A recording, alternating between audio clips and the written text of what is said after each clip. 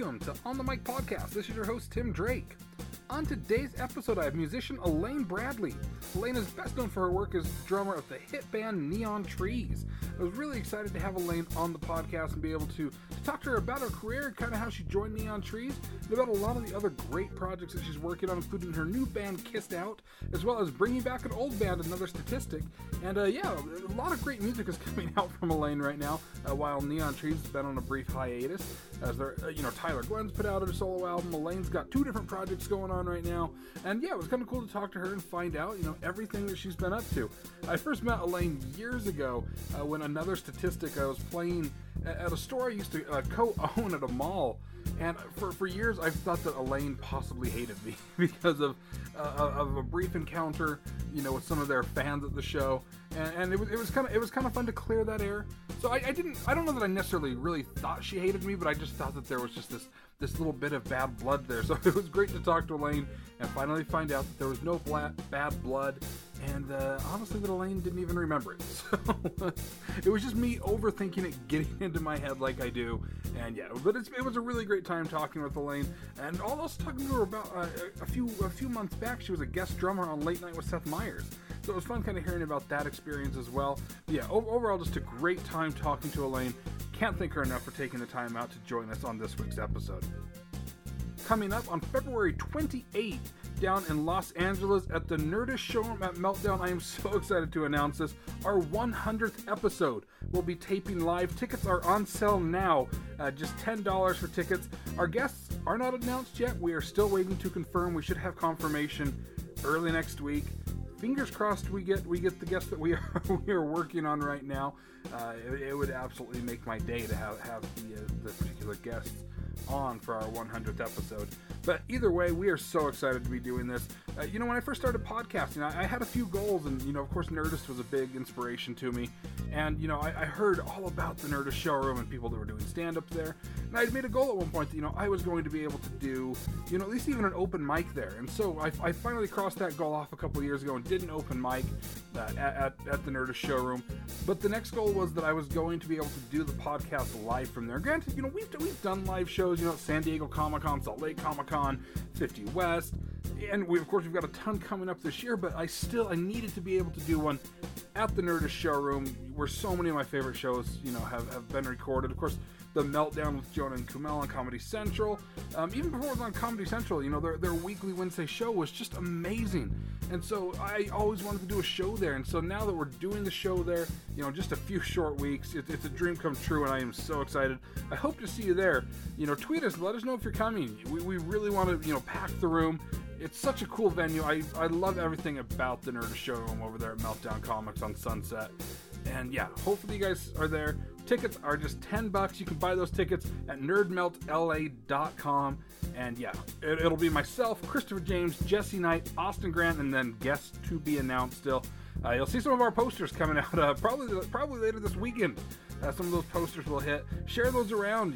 If any of you are in LA and can help us get some of those posters put up, please let us know. It's funny because, I'm pitching putting up actual posters and flyers and stuff. And a little bit on this episode, we talked to Elaine about the old kind of DIY, do-it-yourself, old band networking that we remember from, as I guess it makes it sound so old back in the day of being in bands and stuff. So, yeah, we need your help for this live show at Nerdist. Again, thank you so much to Elaine Bradley for taking the time to join us on this episode. Jesse also managed to make it for this episode. He didn't think he was going to be able to at first, but was able to kind of adjust his schedule and make it onto the episode. So it was a lot of fun to have Jesse on the show as well to be able to talk with Elaine. Again, thank you everybody for all of your support. Keep tweeting to us. We will see you February 28th at the Nerdist Showroom at Meltdown. Of course, we've got a bunch of episodes still coming before then. But for now, enjoy this episode with Elaine Bradley.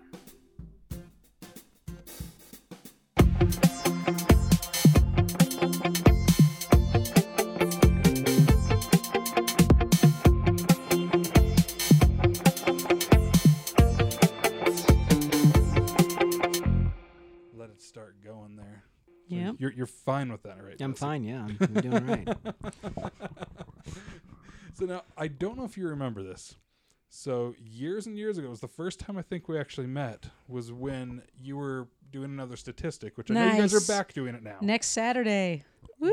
But it was back in the day at Local, if you remember Local. I don't. What's Local? it was a store that I was a co-owner of.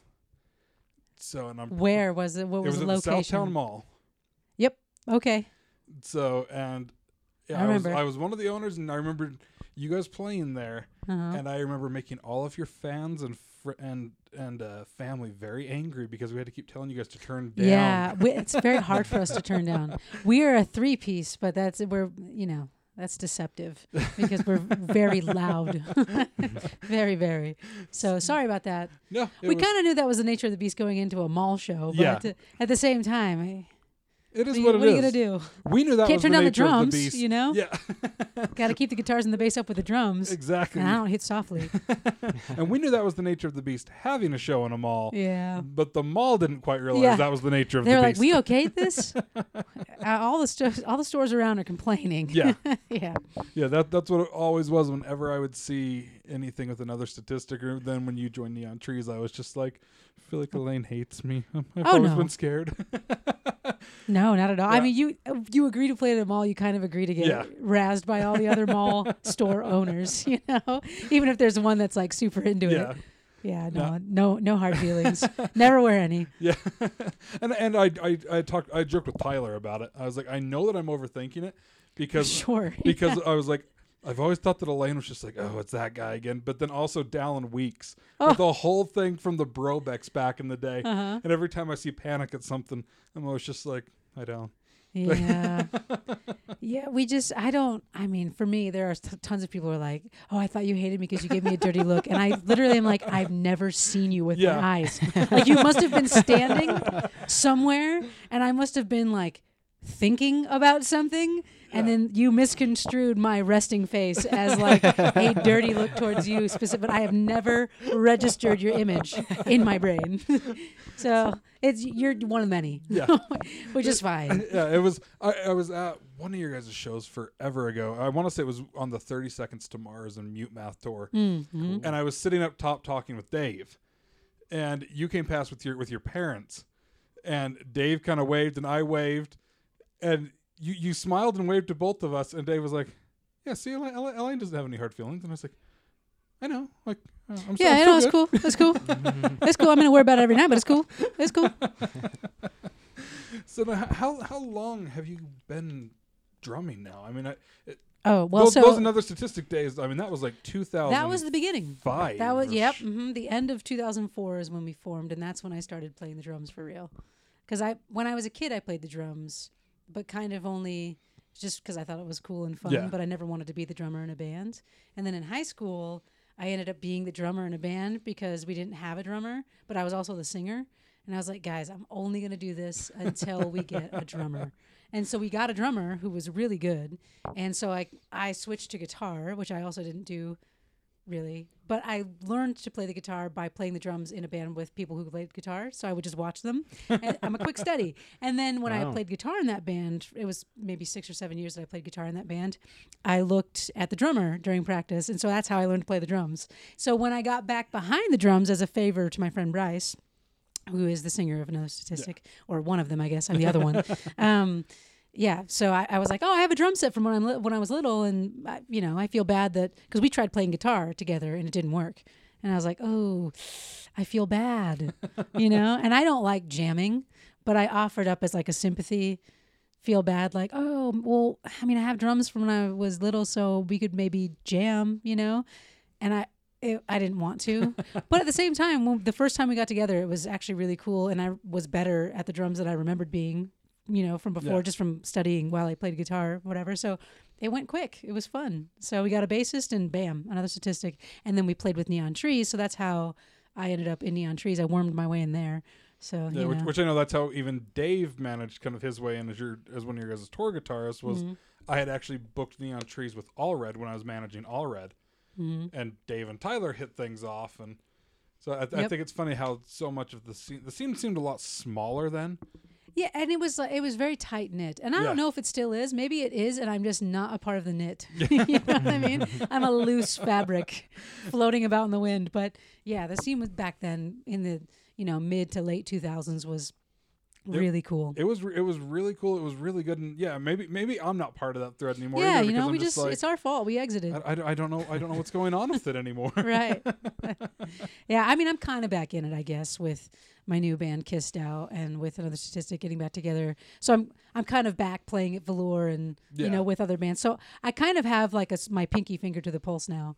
So maybe that'll switch over slowly to my ring finger and then my pointer finger. So I could and then my middle finger and pointer finger, and then I'll really know. Then you'll be in the know and and no one can stop me then. It'll be like nothing changed. Yeah, it'll be so tight knit. Because I'll be a part of it. How do all those younger bands, like as you go back to Velour and stuff, how do they kind of react? Being able to play alongside you guys with everything that since the last days really at Velour before Neon Trees. How do those younger bands kind of take to it now? Are they learning more or less from you? Or are they a little bit intimidated to be on shows? I don't know. I don't really talk to them. I don't know. I mean, I have so many children.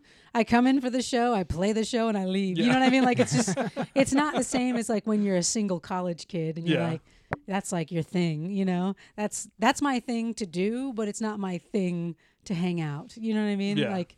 So I don't know. Maybe that's also why it's not so tight knit for me, because it's like, my family's my knit now, So I don't know. It's also the job, though. I joked, one of the other guys that does the podcast with us a lot is his primary thing is stand up, and I'll go out and dabble and stand up here and there. That's got to be hard. But I've thought about that.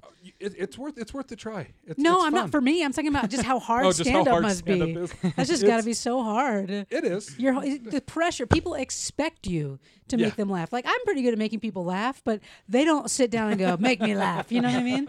That just seems very stressful. Sorry for the sidetrack. No, because it does seem stressful. David Keckner, honestly, is the one who eased things, I think, for both of us.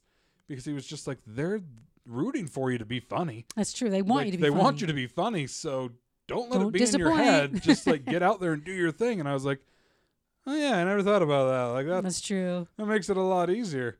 So, but he lost my train of thought. I'm sorry. I took you to a different world there. I did. But we were talking about how I am not a part of that scene. It's not my. Yes, yep. Yes. There you go. So, but we'd been talking about how the fact that like it's our job. Like most people, when they're done with their job, they don't hang around their job. Yeah. Well, nowadays with the cool workplaces with the pool tables and the whatnot, that's true. They want you to, but I think that's creepy.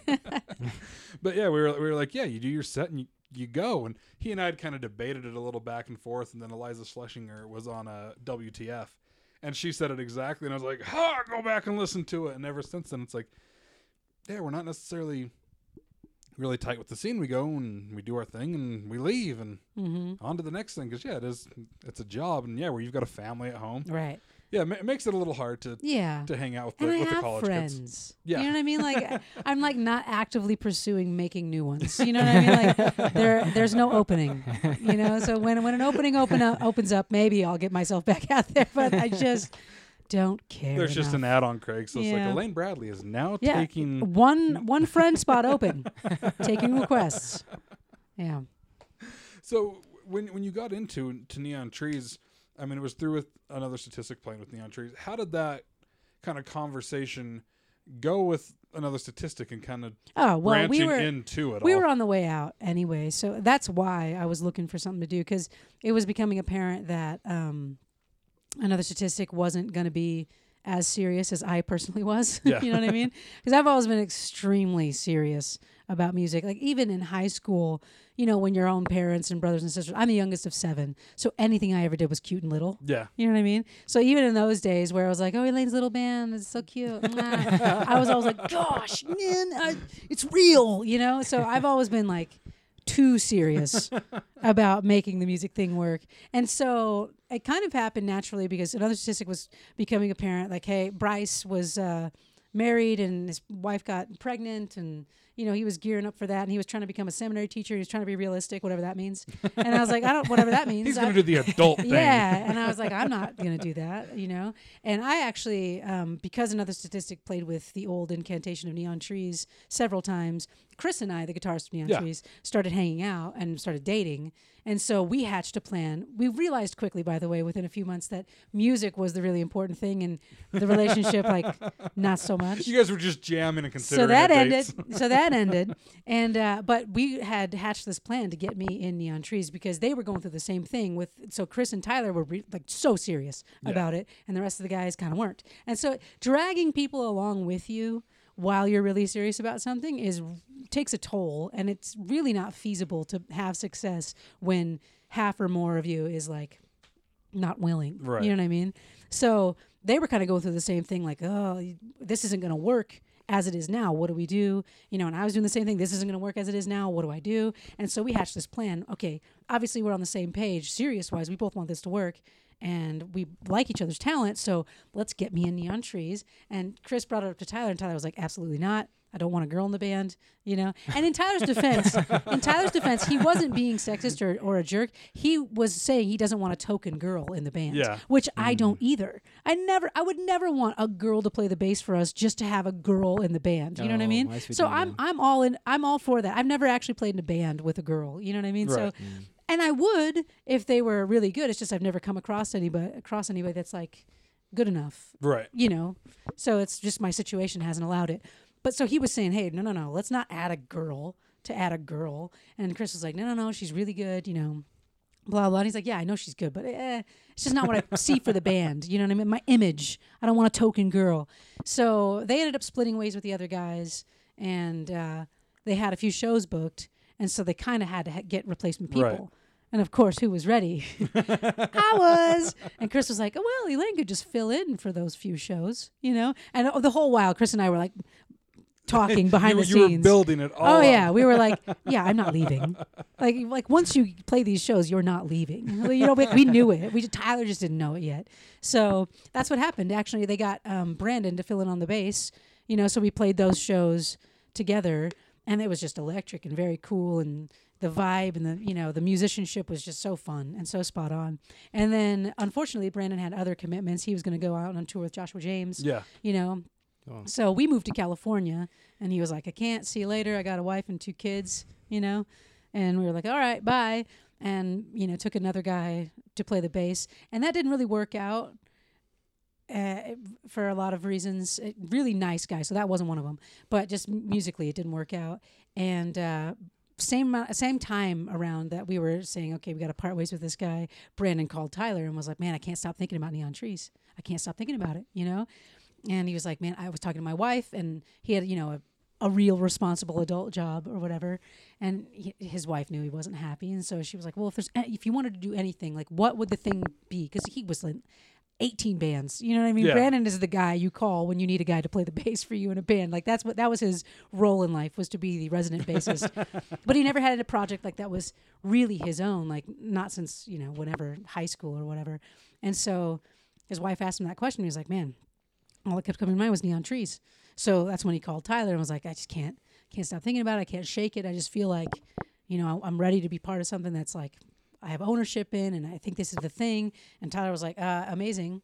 This is the same week in which we realized that we can't continue with this other bassist, and you're calling. It was rays of light from heaven, So Brandon flew out and played with us for a couple days, and we said, okay, we'll see how we like it. You see how you like it, and then we'll decide what's happening. And obviously we liked it. He liked it. So he actually would split his time between his wife and children and then hanging out in California, living with us.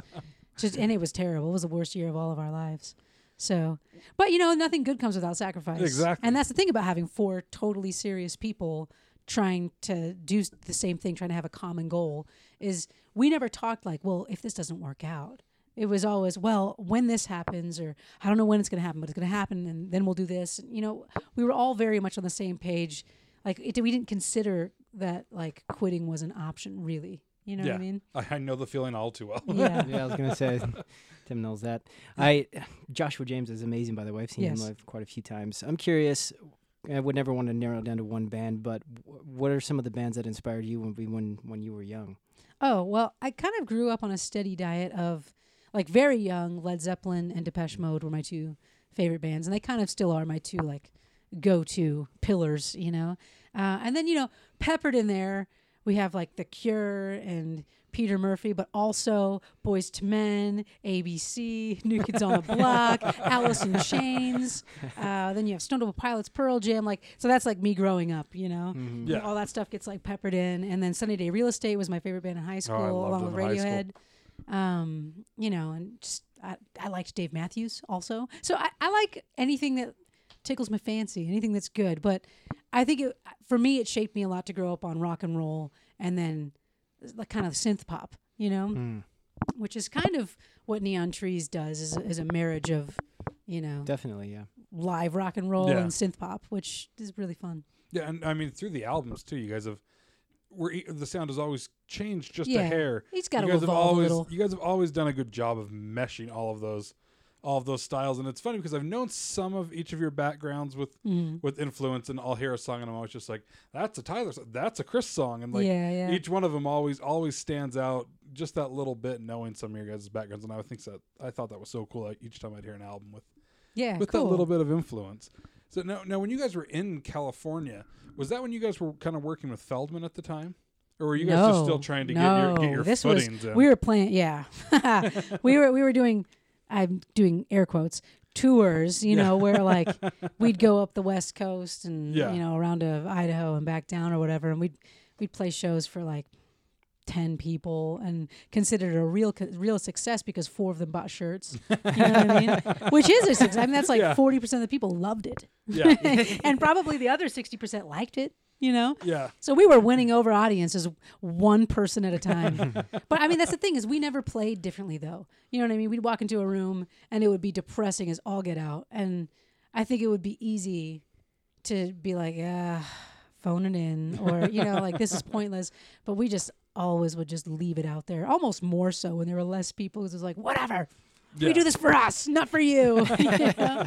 So I think that's actually how we got kind of a stepping stone, was because Ronnie Vanucci, the drummer for the Killers, is friends from high school with Brandon. So they were like in a band together back when, and they've just kept in touch and stayed good friends. And he came out to a show, you know, hey, my buddy's in Vegas, so I'll go see him or whatever.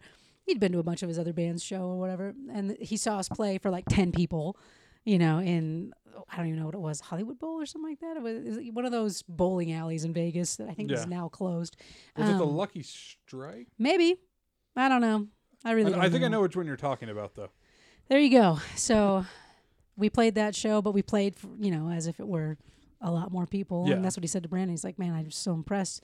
I think you guys are really going to do something. Like, you played like there were 10,000 people there, not 10 people. And he was really impressed. So he, you know, talked to his bandmates and said, hey guys, I really like this band. I think they're really promising, and I think it'd be cool to have them open for us. And people always say like, oh, how cool is that to tour with the Killers? We didn't tour with the Killers. They let us open the 2 warm-up shows they had before their actual tour. The actual tour. So we played like the House of Blues in Vegas and then the Warfield in San Francisco, and that's it. You know, so it was 2 shows, 3 months apart, and they were great, you know, really wonderful. And their fans are, you know, especially the fans at those warm-up shows are diehard fans. Yeah. And some of those became our diehard fans or whatever. So, but it was like, oh, who's this band opening up for the Killers for their warm-up shows? You know, so there's like buzz amongst the labels. So that's how we got the A&R guy from our label, that, you know, what ended up being our label, to come out and see us. We have questions. Who's this band? Yeah. You know?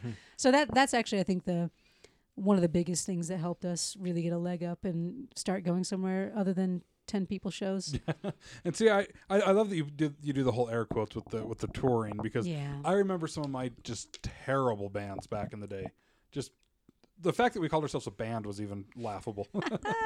But we would do those tours, and it was more or less just like we would meet a tour manager from somebody else and just just kiss their butt to just be like, all right, come on, like, just let us play a few shows. And it was just like, fine, if you'll leave us alone, you can play a few shows. And we would get on just like the teeniest shows down the coast, and then we're like, yeah, this is a tour.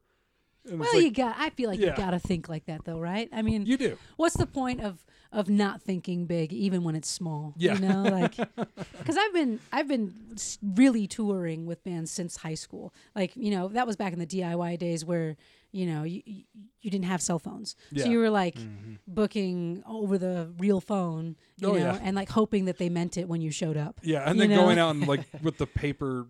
With the actual like flyers and and you know, in some ways it was better then. Like in some ways the DIY shows were better then because you know, like half the high school would show up because it was something cool and it was like not unusual. I mean, it was unusual. It was not like every day.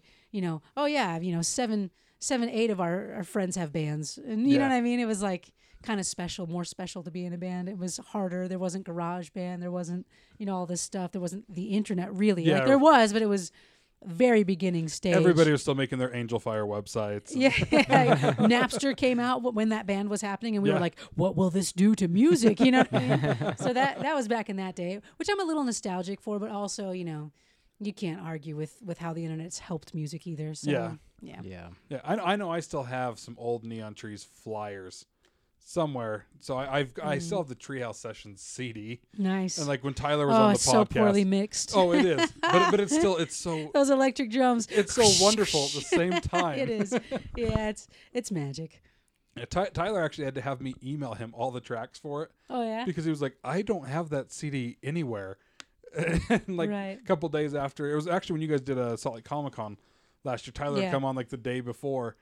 And like a week later, he's like, "Hey, can you email me those tracks? I'd really like my own music." Yeah, for sure. It's good that you exist. Yeah, but yeah, like it's been cool to kind of watch the way that music has kind of grown in that way. But yeah, the whole DIY situation. I mean, even as like with the podcast, we're starting to tour the podcast this year, and it's like, yeah, we've done a couple shows. Like we've done 2 live shows at San Diego Comic-Con and like some bigger things, but it's like it still isn't touring. But now like this year it's like, oh, we have our 100th episode at Nerdist Showroom in a couple of weeks, and we're doing a show in New York in another month and a half, and it's like, that's okay, awesome. Well, like now it's starting to tour, but you got, I mean, you have to branch those out some. You have to put the horse before the cart sometimes mentally. You know what I mean? You have to be like, you have to have something to latch on to keep you going until the thing actually happens, right? You know, so I'm all for that. I'm all for like the mental tricks you must play with yourself to like get through hard times. It's, I don't know, I call that hope, faith. You know what I mean? Yeah, and you mentioned too like the positive positioning that you guys kind of gave yourself of not saying, oh, if this doesn't work out, like you guys were always, you know, with that forward mind, like it's going to.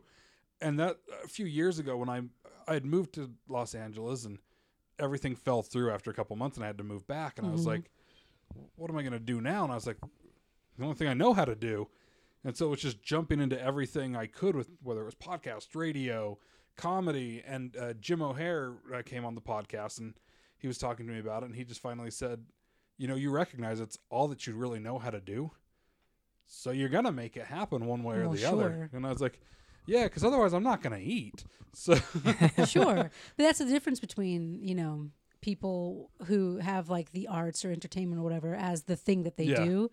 And people who like doing that stuff, but lack the drive. You know what I mean? Because some people are very good at it, but lack the drive, and so they'll work another job, and that's how they'll live their life. But they may be better than us. You know what I mean? Like technically, physically, creatively, they might be better than us. But what we lack in, like, you know, raw talent. I mean, not that we're not talented, but you know what I'm saying? Like, you have to be driven. You have to, you know, be focused and committed. And if you're not any of those things, or if you're not one of those things, you'll let yourself settle. Yeah. You know, like, oh, I tried, but it didn't work. Like, it just wasn't an option for me. And I feel like it becomes apparent. It's less a decision than it's like a way of life. You know what I mean? It's like, well, obviously this is what I'm going to do because this is all I ever keep doing. Yeah, exactly. You know what I mean? Like, I think it's more like that. Like, well, whoops, I'm not going to do anything else. So I better figure out how to make this work, or else I won't eat. Yeah. Because I'm not the person to go get a 9-to-5 job, and I don't want it. And I, you know, whatever. So Yeah. I don't know. I think that's a good thing. And I like that there are people who aren't like that, so it doesn't muck up the scene even more for us. You know what I mean? Let those people settle into their nice jobs. I saw one of my friends the other day that had posted, CNN has this whole new, the history of comedy, that they debuted at Sundance and stuff, and it's been getting rave reviews, and there's all these memes that have come out with George Carlin and Robin Williams.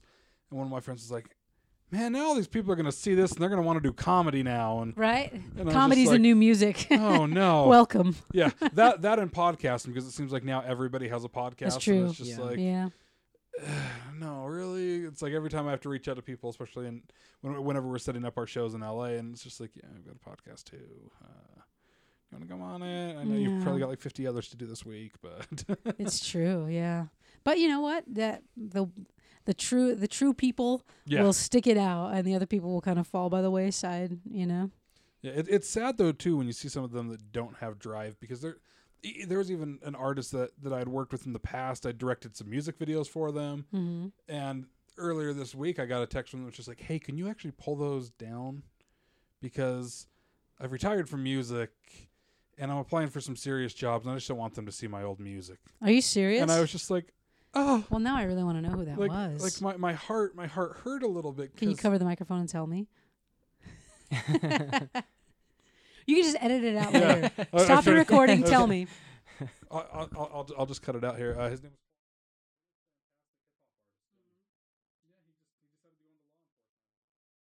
was. Wow. Well, Interesting. good for him. Yeah. I mean, we need those too, Yeah, right? we need those too. But yeah, I was sad because he's really, really, really good.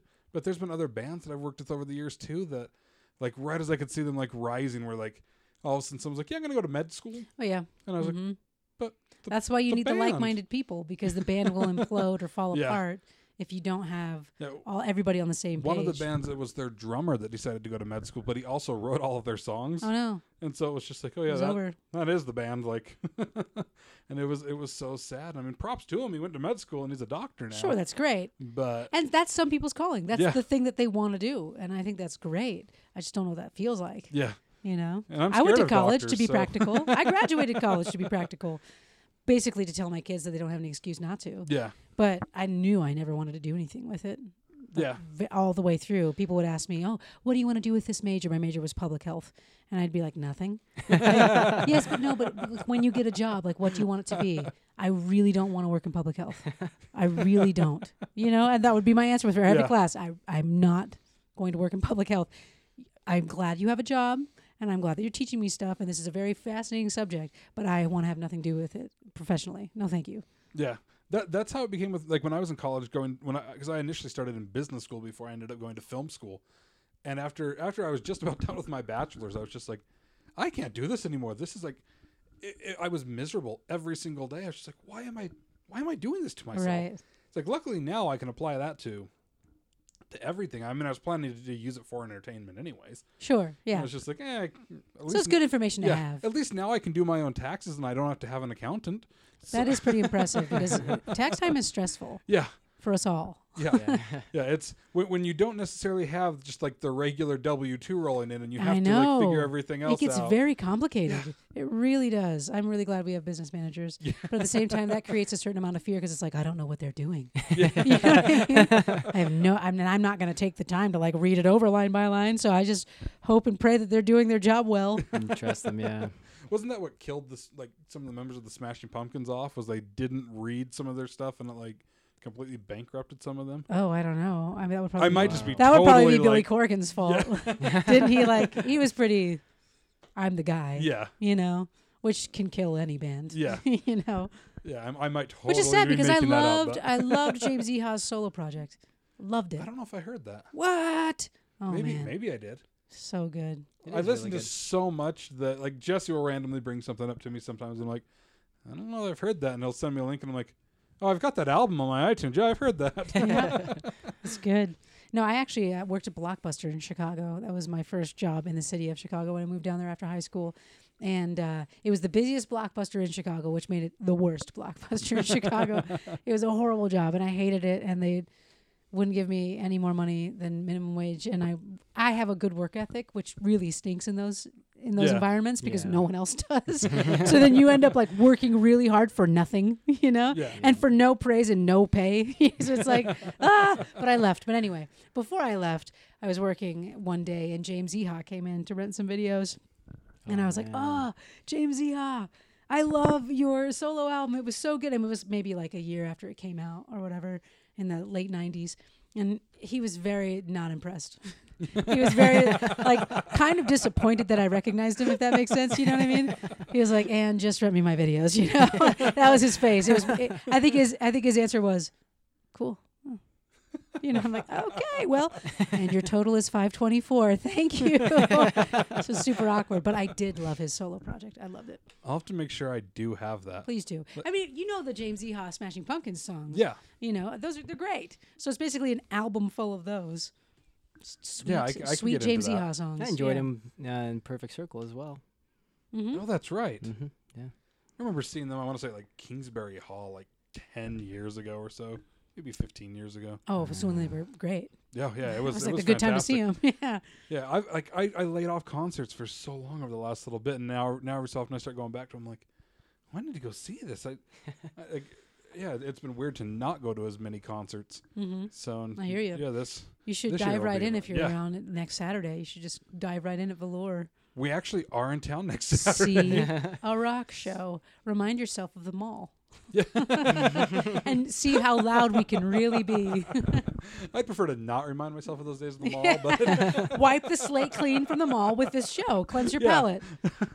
And then you can have a memory of me not being mad at you. this is true. Okay. This is true. I'm putting it out there. So that'll be my goal then next Saturday at Velour. Okay.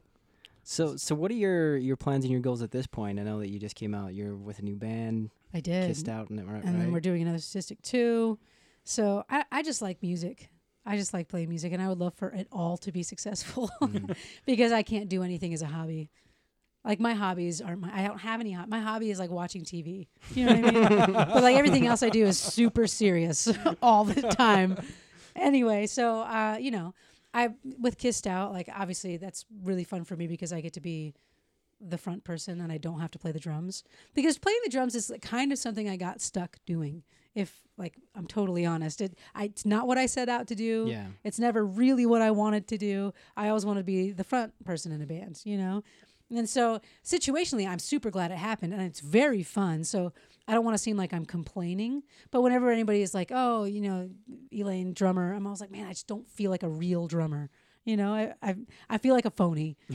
I try to do my best and I'm not bad at it, but yeah, it's not what I consider myself. So it's really fun to do something that doesn't involve me playing the drums, you know, and that I can like dance and sing whatever I want to sing without worrying about how to play it as well. You know what I mean? But another statistic's really fun because it's the kind of drumming that I like to do, left to my own devices. It's like weird timing and strange beats and, you know, clever changes and it's all over the place and it's just super fun to play. And I switch and sing and play guitar with our guitarist singer who comes back behind the drums and plays the drums. So that's fun for me because I could kind of do it all, what I enjoy, you know? So I'm just selfishly playing in bands that I really want to play in, and I just hope that people like them. You know what I mean? That's what I'm doing right now. And Neon Trees, you know, we're still a band. We just purposefully took some time off to, I don't know, take a break. We'd been going really hard since those days in California in 2007. Yeah. You know, like pretty much nonstop. Because even when a band is off cycle and stops into the public eye, that's when you're working on your next album. That's when, I mean, it's like it never stops. It's been incessant. You know, 2007 until 2015, you know, was just like, So we purposefully said, guys, let's take some time off, not stress about what we're going to do our own things. That's why I'm doing Kissed Out. That's why I'm doing another statistic, you know, because I get to do selfish things that I want to do and just hope they succeed enough. But, you know, Tyler did a solo thing and, you know, the other guys are doing whatever they want to do. And Brandon had a baby. I had a baby. You know, Brandon didn't have the baby. His wife did. Let's not give him credit where credit is not due. But his wife had a baby. So, you know, stuff like that. So we just kind of, I think we felt like if we would keep going, it would be because other people wanted us to. And we might create something we weren't totally proud of. And up until now, we've always created things that, I mean, we obviously, hindsight's 2020. You look back and you're like, I wish I would have, or, oh, we shouldn't have let this person influence us into choosing this single, or, you have your regrets, but the things that we have put out, we've been proud of. And I think that's all very important to us, that we feel good about what we're doing. Because it is a product. Like you said, it's a business. It's our job. Yeah. What our art is our product, which is a dirty, nasty thing sometimes. But it's the truth. You know what I mean? You can't live as an artist without having a product, you know? People always forget that it's show business. Yeah, totally. And those business sides of it sometimes make you feel very dirty and like you want to shower and cry, But the things that we've put out, we've always been proud of. And I think we all felt like a little nervous that if we would let the machine keep going, because it's a machine, that thing will just run you over, and I think we all felt like, oh boy, this machine is getting bigger than the sum of its parts, and we're all starting to be run over by it. And let's just take some time, refresh with things that aren't neon trees that we want to do, selfish endeavors, Tyler's solo thing, my stuff, just be selfish and just do what we want to do for a little while, so that when we come back, we can be grateful for it and we can appreciate each other. And you know what I mean? And I think the machine was just full steaming ahead too much, that it was hard to see the individual through the collective machine, And so it's been nice to take this time off, because in the time that we've gotten back together and talked and, because we still talk, which is nice. Yeah. A lot of people are under the mistaken impression that we don't talk and we hate each other. Not true. So it's nice because it's like there's no pressure there, and when we do it again, it'll be because we want to. You know what I mean? So it's been nice to not be broken up, but all be on the same page. You know, and kind of go away for a while. And I think it's going to be an even more exciting thing to come back then. Because it's not like we ever went away like we broke up, but we gave people a little rest. Let's just give people, they had neon trees fatigue. You know what I mean? Their ears were fatigued. Let's give them a rest, come back with us energized, people energized. I think that's our hope. We'll see how it works though. And even when you guys were going full steam though, you guys still managed just you would disappear. I want to say it was after Everybody Talks, that after that album, it was still you would still see you guys, but then all of a sudden Pop Psychology was just there. Mm-hmm. It's because we worked really hard. But I remember and when really Tyler debuted that single, he had brought it into X96. I was still interning at X96 at the time. And I remember Todd just saying, this is going to be insane. And then I think you guys were in at K-Rock the following morning. Mm-hmm. And somebody shot me the link and they're like, all right, well, here it is. And I listened to it and I was like, oh damn, this song is going to be big. And it was, I just loved that even though you guys were full steam in the machine at the time, that it was just such a big burst. Sure. That I can't even imagine what's going to be next when it comes down to, you guys have taken this time back, and all of you I know have those ideas that have built up. That's the thing. You don't ever stop working. Yeah. Just because we're not getting together doesn't mean we're not thinking and working. It's a continual it's an process. art. Yeah, exactly. So it'll be really fun to see what happens next, because we don't know what we're gonna hone in on and want to do, and you know what I mean. It's we're gonna come with a bunch of ideas and weed them down, and then find a sound that we all feel really excited about, and then run with it. So I don't know. Let's all be really excited on the lookout for that. I know I am. One thing that I was really excited about, and I was super bummed because I was in New York the following week, but you got to do the week as a guest drummer on Seth Meyers. I did. Too bad you weren't there. I could have had you. I had guest spots and no one to fill them. I don't have any friends here. My sister flew out, so I got to have one guest for 2 days, so I felt pretty special. But the first day I was all, oh, it's just me. That was really fun. That was one of those career moments where you're like, man, pinch myself. Is this happening? That's another one of those phony moments where guys, I'm not really a drummer. Are you sure you want to have me as a guest drummer? I could be in skits. You want me to be in skits? I'd probably be more comfortable. But the band was great and really kind, and everybody there was really nice, and it was just a fun time. It was a really special experience. I'm glad I got to do it. How did that come about? Because I'm always just so amazed, when Fred's off doing his thing and Seth will just be like, so-and-so's drumming this week. Yeah. It's just they just had Kenny Arnoff on there, and then they Mute Math. Yes. Yeah, he was just on last week.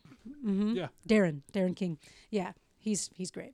Anyway, so they have that's another thing. So you look at the wall of like the guest drummers and the guest musicians that they've had, because sometimes they have guitarists Yeah. and vocalists or whatever. And I'm like, man, and they put my picture up there, and I was like, get out of town. Get out of town, you know? Yeah. Anyway, that happens because the guy who like reaches out or whatever, they kind of just have in mind who they want to have on. So they reached out through, whatever channels to me to see if I'd be interested. And I said, yes, of course. Are you sure? I can't read music and I'm not a real drummer. Like I literally said that. I was like, but just so you know, if you want to have like musical cues and like sheet music, I can't. And they're like, no, because the whole idea that Fred Armisen had for the HG band was to make it an indie rock band. So everybody comes in and you just write. And like they're talking about notes. Luckily for me, drums don't involve notes because I'd be lost if they did. Yeah. But, they all, let's go G to B and whatever, And then you just memorize it, and they take little samples during the rehearsal, which is only like an hour and a half, 2 hours tops during the day. You make up all the stuff, and then they have this little cue in your ears to say like, okay, next commercial break, this is what's happening. And they play it for 10 seconds. They're like, okay, remember it. It's really stressful. The first night, I forgot to smile because I was so stressed out. And I did fine, but I went back to my hotel room after the taping, and I stayed up late to watch it. And I was like, oh my goodness, I look so concerned. And I was. It was accurate. So it wasn't like, oh, it's a misrepresentation. I really am having fun. I was not having fun. I was very concerned and extremely anxious. But after the first day, it was really, really fun. I bet. It seems like just such a fun environment. I know Neon Trees is just loved over at NBC. If you go back and listen to, I want to say it's like episode 10. I mean, we're up to 100 episodes here, and episode 10 was Seth Herzog, who's Fallon's opener, and was one of his writers. And you guys were actually getting ready to play one of the final Late Night with Jimmy Fallon episodes. Mm-hmm. And I mentioned it because I was talking to Dave like the night before, and Herzog went on to mention how he's just like, oh yeah, Jimmy loves Neon Trees, and just like. Very cool. Praised Jay you Leno also loved us. Yeah, you guys did that. We were on 3 his show times, 4 times, 6. 6 times. Wow. Might have even been 7 because I think I was gone for one because I was pregnant. Oh, that's right, because John filled in during that. Yeah. So I think it was either 6 or 7, which is ridiculous. Wow. You know?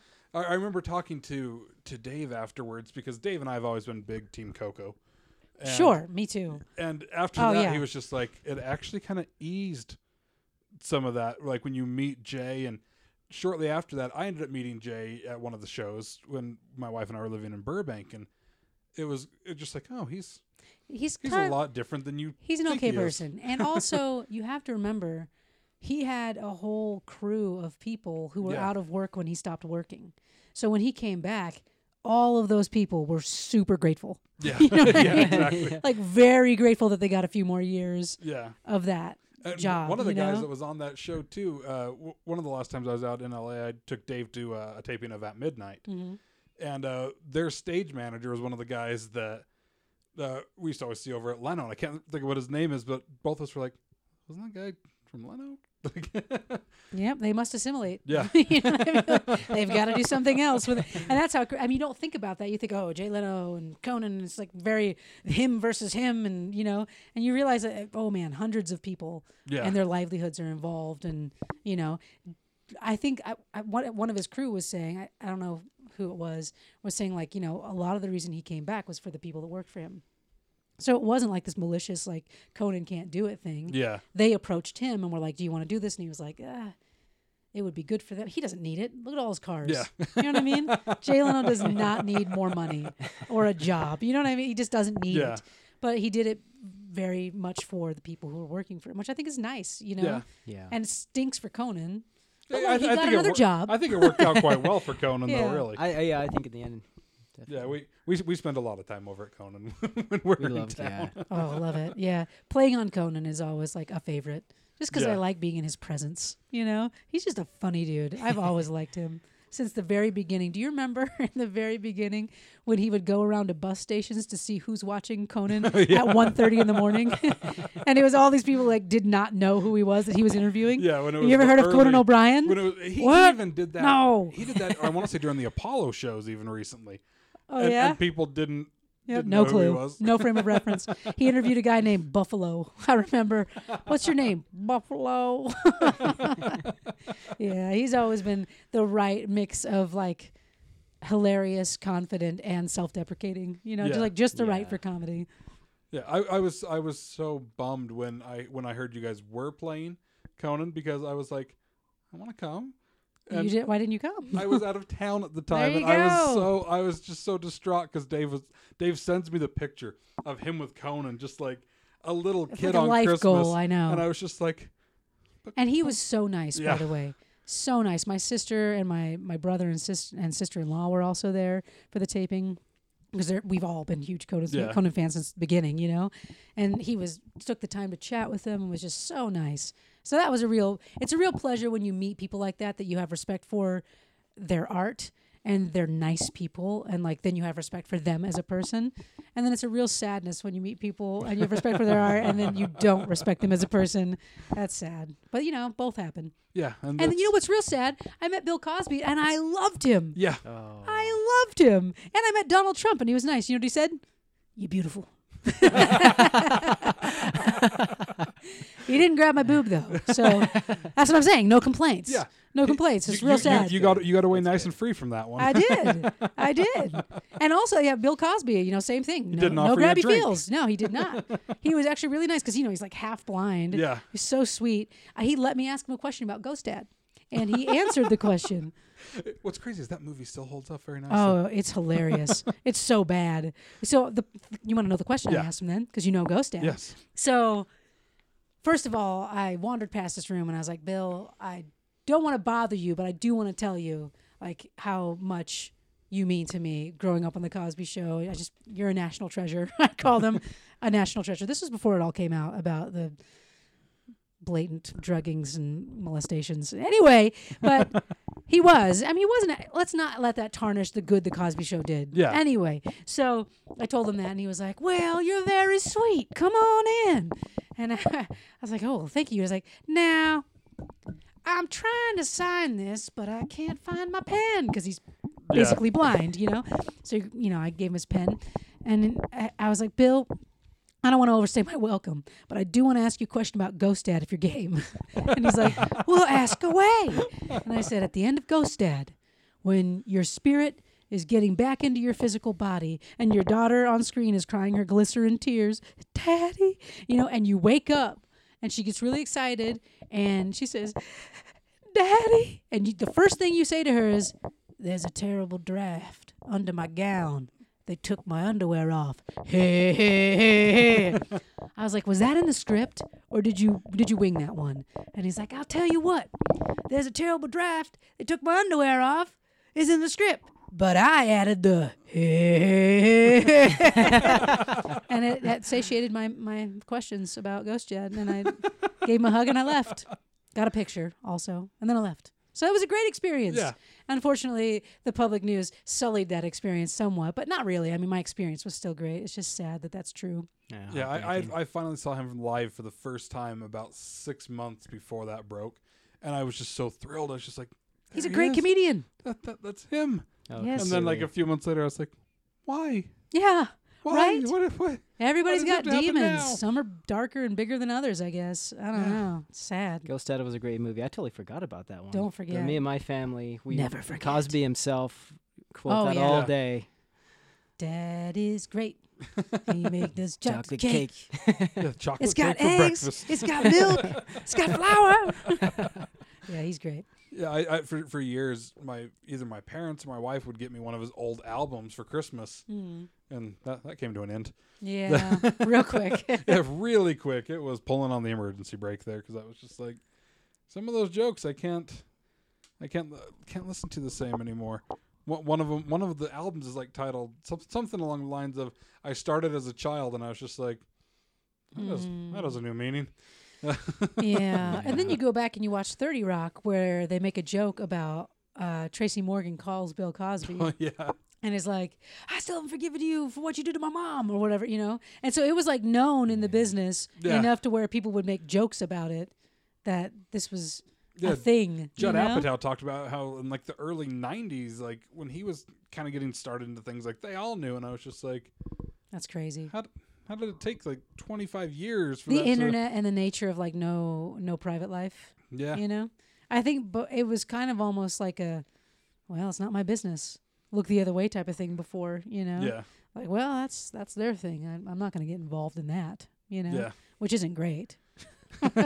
One encounter I've always been jealous that you got a picture with was when you guys did South by Southwest. Oh, Bill Murray. Bill Murray. Tyler and I did the unthinkable and approached Bill Murray cold. I ran into him in a grocery store years ago before cell phones with cameras were a thing. Yeah. And he was super nice, but ever since then I'm like, I'll never get a picture with Bill Murray. South by Southwest is a different animal because you have all these celebrities and you have all these people wanting to talk to celebrities. And so they're over it. You know what I mean? And we were like, oh, but we just can't not go say hello to, that's Bill Murray. You know what I mean? So we definitely did. And he was sarcastic with us in a way that we knew that we were annoying him. But he was nice enough to take a picture. Whereas Brandon had an interaction with Jack Black that left him really sad. Because I don't remember. You have to have Brandon on the show to have him tell the story. If he'll respond to his emails, he will. Oh, he doesn't be. do it?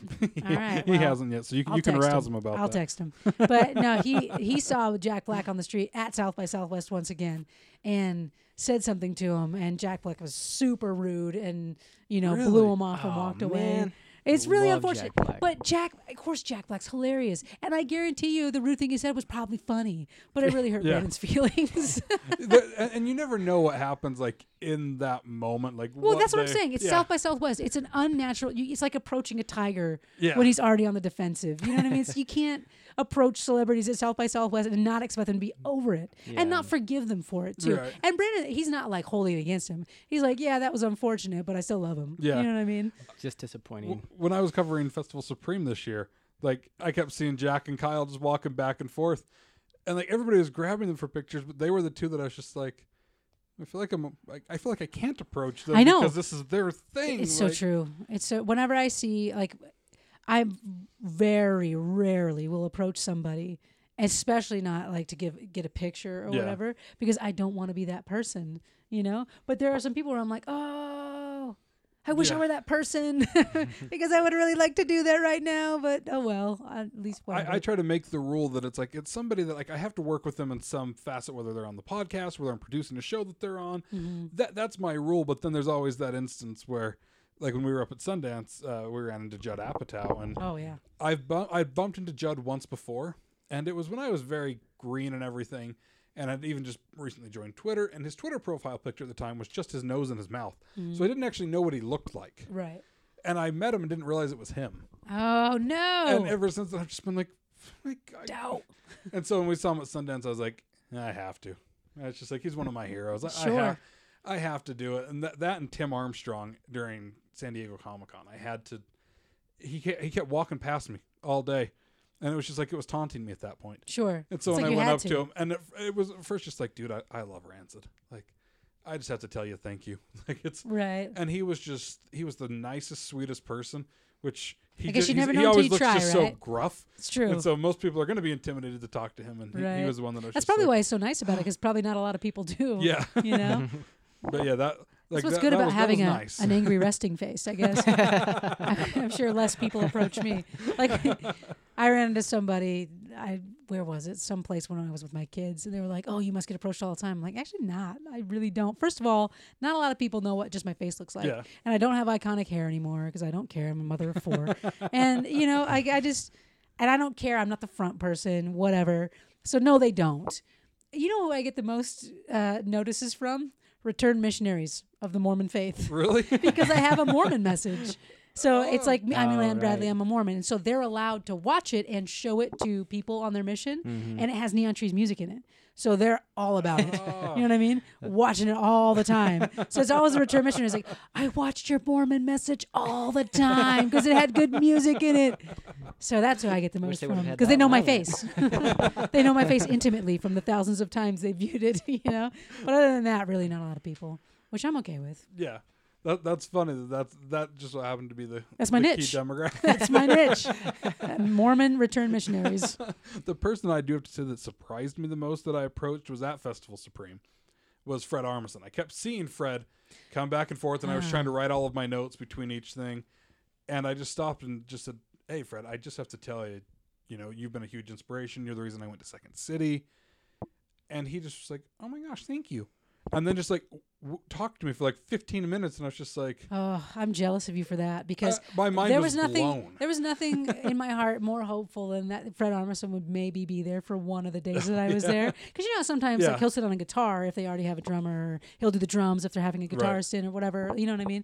So I was like, oh please just let Fred Armisen just be there for like one moment because I do. How could you not love Fred Armisen? He's hilarious. I'm glad he was nice. That's good. He was just beyond sweet, and there were like at one point he was just like, "Oh, are you a musician?" And it was like the guilt trip. It was like, "Well, I do play. I'm terrible at all of it because I don't practice." But right, yeah. But you do comedy. Yeah, I feel like that's the other half of what he does. Yeah, and that's the other half of Festival Supreme anyway. So it was within the mix. I was okay with it. Good. So now with Kissed Out, I mean, you guys have the one single out. Mm-hmm. So you guys released the music video for it that we just did, yep. Absolutely love. Thank you. So you know what's funny? A lot of people just don't get it. And it's like, guys, you don't have to get it. Oh my goodness. Like, wait, I don't get it. Like, why aren't you just like making out or like in love or something? Like, I don't get it. Where's the story? Like, since when do videos have to have a story? And by the way, if you do dissect it, it does still make sense. But that's fine. It's weird. Have you ever seen any of the 80s people. music videos? That's what I'm saying. None of them make sense. Look at the Talking Heads love videos. Look, I mean, just look at any videos. And I feel like the art and craft of videos is very, very. It's lost its way. and your guys' video does live up to the 80s hype too. Of if you get high and watch it, it will be even more so. See, none of us would know. So that's good to know. So none of us do that, but it's good that we're making a product for everyone. Yeah. It's true. It does have a very trippy, psychedelic feel. It does, yeah. So, and it was probably the second time around I watched it when I was like, wait, what's happening to Elaine's teeth? Yeah. Like, I didn't catch it the first time until like the very there end, are and then I so had to many go back subtle through things. and watch it again. Did you catch that Bryce is getting taller the whole time? Yes. I mean, it's great. Those are actually. Do you know Matt Easton at all? He's the guy who directed the video. I think I have met him. He does a bunch of once. stuff. He does Dragons videos. He's done just a bunch of stuff. But it's his hands for when Bryce is like growing and he's playing the guitar like a retard. Yeah, that's totally politically incorrect to say. But he's doing this, with his. It's not right. He's just open-handed playing. That's Matt Easton's hand. Who doesn't know how to play the guitar. That is really funny to know. Now I'm gonna have to go back through and just like intentionally watch for that because that's. Yeah, please do. So, but yeah, what do you guys have planned kind of next with Kissed Out? I think we're gonna release another song probably in a few weeks, and another one after that. It's one of those things where you can't force people to be interested and to love it, but you hope they do. Yeah. You know what I mean? So we'll just keep doing what we do and doing it well, and and the thing about Kiss, we do what we want to do. We're not making a video so that the masses will enjoy it. You know what I mean? We're making a video that we totally enjoy and giggle at, and we hope that people like get the art of it and get the ridiculousness of it and get like who we are, kind of like our humor, because we have very extreme humor. We make each other cry all the time.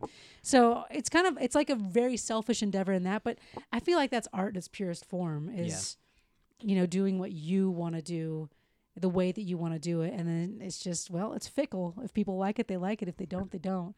So that's what we're doing. We're just doing what we want to do and hoping people like it. Taking people along through the ride to your eyes as you see it. Yeah. Well, it's already got 2,000 on Spotify when I just listened to it, so it seems like it's doing fairly well. I don't even know what that would mean. It's hard because I'm in Neon Trees, so it's like you compare it to that and it's like that's not doing well at all. You know what I mean? Shoot. Yeah, but I mean it doesn't have a major label behind it that's no, pushing it out it's there, just so. us. Exactly, right? So and with another statistic, I mean you guys have the show this next weekend Yep. down in Valor. And then we're playing at the Pig Pen, which is Pleasant Grove High School's I radio didn't show know venue. That still existed. Yeah, so Pleasant Grove High the Pig Pen. Yeah. They're doing shows there again. So, they have the radio station. Mm-hmm. So we're doing that I think in April.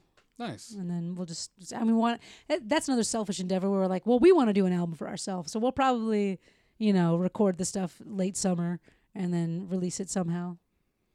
They're all very selfish and expensive self endeavors. You know what I mean? It's like, well, we sure hope people like this and we can make our money back. We'll see. That's the joy of doing anything with the whole DIY process. That's true. Can I break such even? a risk? It's such a risk. But I mean, without risk, there's no reward, and there's like such fulfillment in doing art the way that you want to do it, and the way that's like, people always talk. It's I'm living my truth, which I hate, by the way, and I mock that statement because truth is not relative. But anyway, the point is, I feel like that is the truest form of art when you do something because that's the way that you feel you want to do it, and that's what you value, and that's, you know what I mean? You're not catering to somebody, and not that that's wrong. I think it's important, especially if you want to make it your business, to cater a little bit, but like with these endeavors, like, we don't have to cater to anybody if we don't want to. It's just a matter of you doing you. Yeah, exactly. So I don't know, that it's been very liberating and very rejuvenating to do these things that like don't have all the added pressure of the major label and the managers and everybody's got an opinion, and you start to doubt your own opinion because what if they're right? And it's stressful to be in the music business. It's very stressful. So it's been nice to do music on my terms without all that extraneous stuff for a while. And I think that'll carry over into Neon Trees, and I think the other guys feel it too. Like, just being rejuvenated by doing what you want to do for a while, and then coming back to that stressful situation makes it less stressful, Yeah. So and plus at that point too, you it's kind of almost like a burnout, and let the batteries recharge per se, and totally. And then all those talking heads that come at you, you're just like, it's not so hard, but it was getting really hard, So it was necessary to take that break, but I think it's gonna be good. Excellent. So I'm glad that we were able to get this set up with you. I've wanted to sit down and talk with you for a while, as I've kind of mixed in with Tyler and had Dave on, and I've reached out to Brandon. Like I said, he hasn't returned his message yet. I'll let him know. I'll rib him about it. But I'm glad that we were able to sit down with it. I've loved the single from Kissed Out. Thank you. Always look forward to seeing what you're doing with Neon Trees, of course, and look forward to seeing some more from Another Statistic. Nice. So, Thank you. I will Saturday. Make it down next Saturday. Yep. So I haven't been to a show at Valor in who knows how long. So it's time to dive back in. It is. Put your finger on that pulse. I definitely will. You should come too, Jesse. Yeah, Jesse. I'd love to. All right. I'm down. Right, it'll be right before we head back out to LA. It'll be a good kickoff to it all. Great. Well, thank you for having me. I appreciate it. Yeah, absolutely. And real quick, where can everybody find you on social media to keep up with you? So I am at Elaine Trees on the Twitter and on the Instagram. And I think you just have to type in my name on Facebook, and something will come up, and you'll recognize that it's me. I don't even know. I think my handle's like Elaine G Bradley .332 . You know what I mean? I didn't pick a name on Facebook, but oh well. You can find Kissed Out on Facebook when you type in Kissed Out. You can find Kissed Out on Twitter at Kissed Out, and then also at Kissed Out on Instagram. And you can find Another Statistic. As people are now sleeping, by the way, you can find Another Statistic. I think it's at Another Statistic Band on Instagram, and then Another Statistic has a page on Facebook as well.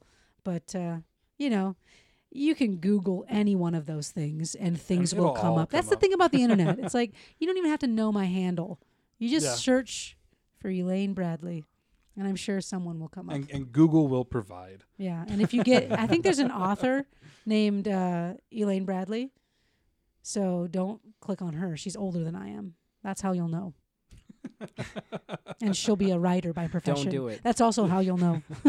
So stay away from her. I run into the same issue. For the longest time, the two Tim Drakes that would pull up before me were, and this one I'll never beat out, but is the third Robin from Batman is Tim Drake. And the first 2 pages on Google are all DC pages. So I'm never going to beat that out. Yeah. Luckily for me, Neon Trees went somewhere like kind of big. And so I'm the only Elaine Bradley that comes up like a lot. Yeah. But there is the occasional author lady that pops up, and like occasional random picture. I'm like, that's not me. I had the author, and I finally have squashed him down, and I'm just Yeah. that's right, Google SEO. You know what? You keep climbing up the Google charts. You'll get there eventually. I think you're going to have that whole first page by the end of the next 2 years. If that happens, I'm going to be like, Elaine worked magic. I She did. put it out there in the universe, and here we are. That's what you do. You got to think positive. You got to think big. And then DC will somehow sue me. Awesome. Well, thank you so much, Elaine. You're welcome.